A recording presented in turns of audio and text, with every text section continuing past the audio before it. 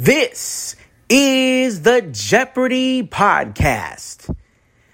And now, here are the hosts of the Jeopardy podcast, Jamie and Katie.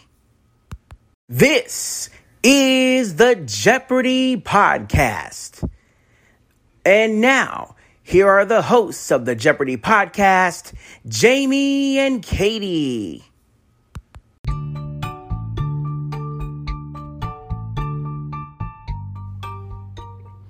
Hello again, everyone. This is the Evil Chocolate Cookie back with the Jeopardy Chronicles for our new content tonight. But before we get started with our new content, I do owe you guys an apology. I know you were expecting one more Ken Jennings episode today, and it didn't come out. Well, here's why it didn't come out. I've been watching most of the games on Pluto TV. Pluto TV does not have game number 15. I'll have to go and check at a later date and see what else they don't have. But for right now, I know they don't have game 15. And I need to cover game 15 ASAP, so this is a huge problem. Without the episode to cover, I can't tell you squat about what happened in it. I don't know if J Archive would help me out or not. I suspect not. Just because I think that's mainly for the clues themselves and not, stuff that actually went down in the game. So, yeah, that's going to be a problem. I guess we'll just have to continue tomorrow. Starting at number 16 and all that kind of stuff. And we'll come back to 15 when we can. But as far as that goes, my hands are tied. So I do want to apologize. Anyway, on to the new content for the day. We had the same contestants today that we had yesterday. Jill, David, and the guy whose name I can't pronounce because screen reader. And everyone else butchering it. Well, someone's getting it right, but I don't know who, so I'm not taking my chances. But this was the very definition of a roller coaster ride. Lead changes happened.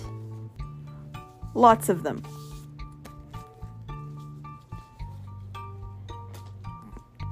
There were daily double mishaps by the guy whose name I cannot pronounce. I don't know who landed all of the daily doubles, but I do know that poor guy kind of blundered himself on one.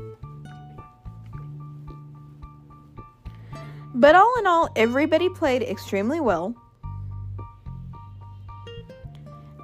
Just like they did yesterday. Actually, maybe a little better than yesterday, and I wasn't expecting that. I know sometimes the second game of a 2-game final is the slow one.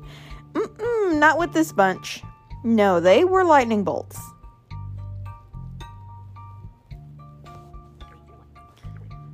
So, when it came to Final Jeopardy, both David and our mystery guy, whose name I cannot pronounce, were correct. But our mystery guy wagered just enough to take the week. I think David lost by like $200, poor guy.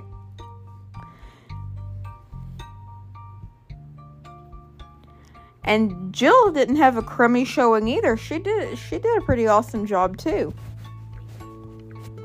All three of them really showed why they deserve to be back here. Congratulations to our winner and to everyone who played this week, because the fact that you got a second chance shows what kind of player you are, because that call is reserved for the best of the best who did not manage to win. So if you are one of those people, then you are awesome. I do feel bad for poor David, though.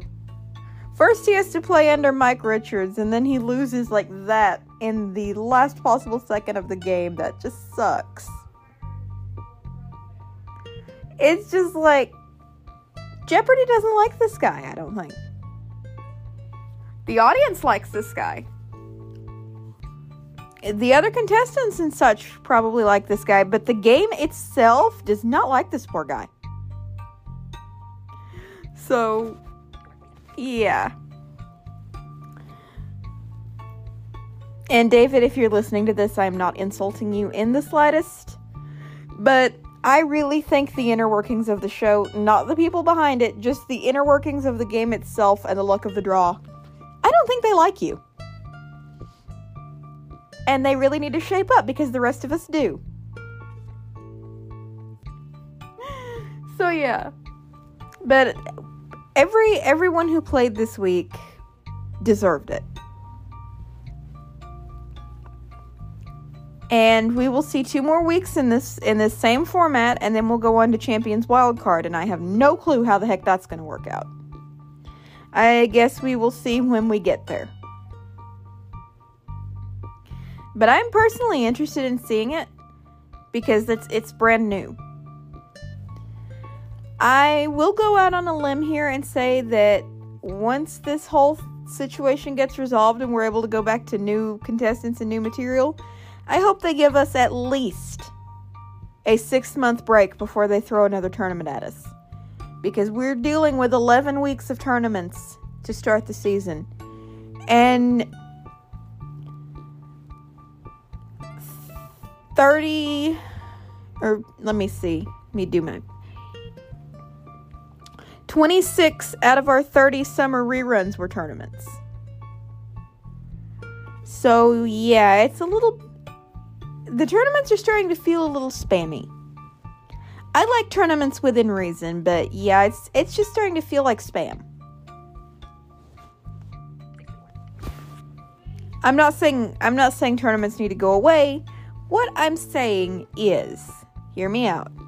If they're going to do bucket upon bucket upon bucket of tournaments, they need to put a nice fat chunk of them in prime time instead of syndication. Because what your buckets and buckets and buckets and buckets and buckets of tournaments are doing is narrowing that contestant pool even further.